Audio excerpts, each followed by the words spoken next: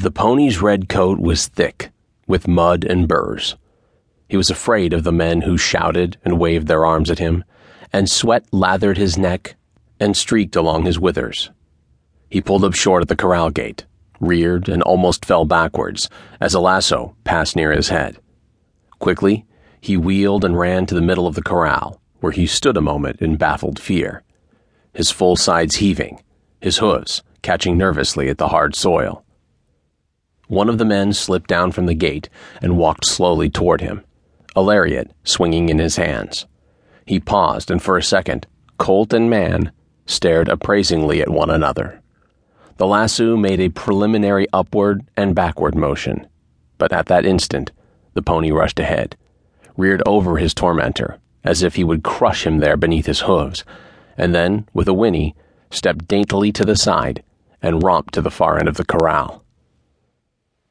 The man, taken by surprise, had fallen to the earth in an effort to avoid being trampled.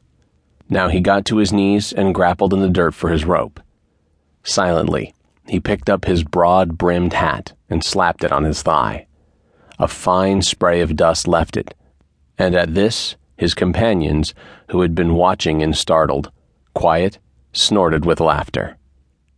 Tears of mirth brightened their eyes as they stomped the ground with their feet, swept by paroxysm after paroxysm of delight. Their fallen comrade stood up and sauntered over to where they stood huddled at the gate. He was not tall, but his thinness intensified his height.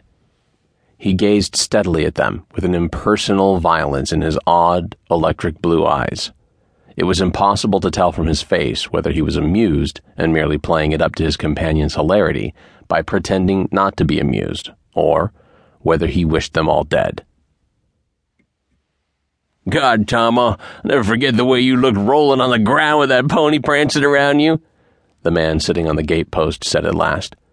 He removed his hat and refitted it further back on his head as an automatic signal that he was done with laughing and was now ready to discuss the problem seriously.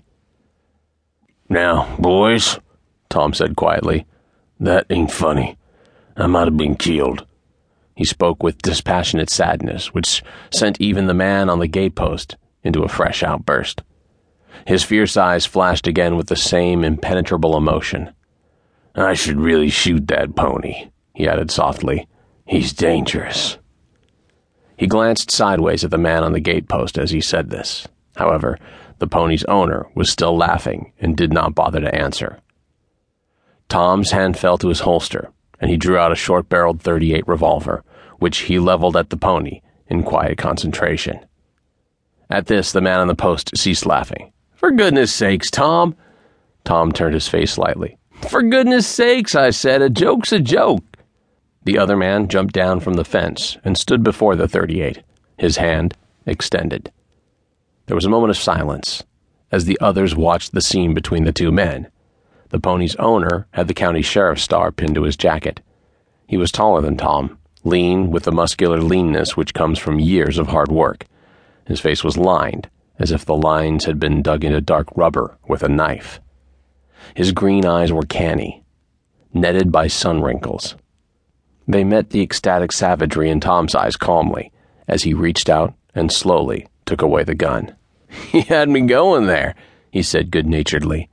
He returned the weapon to Tom's holster. "You had me going for sure."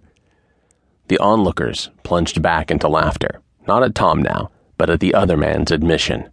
For the first time, Tom's features cracked into a smile. In another minute, he was laughing with them. They were still laughing when the girl rounded the side of the barn and came up behind them. She stood watching them, her weight evenly divided in her boots, and her fists thrust deep into the pockets of her Levi's. Then she grasped a post and swung her light body up to straddle the top board. From this vantage point, she looked down at the man who had been astride the gate. "Haven't you roped that pony yet, Pat?"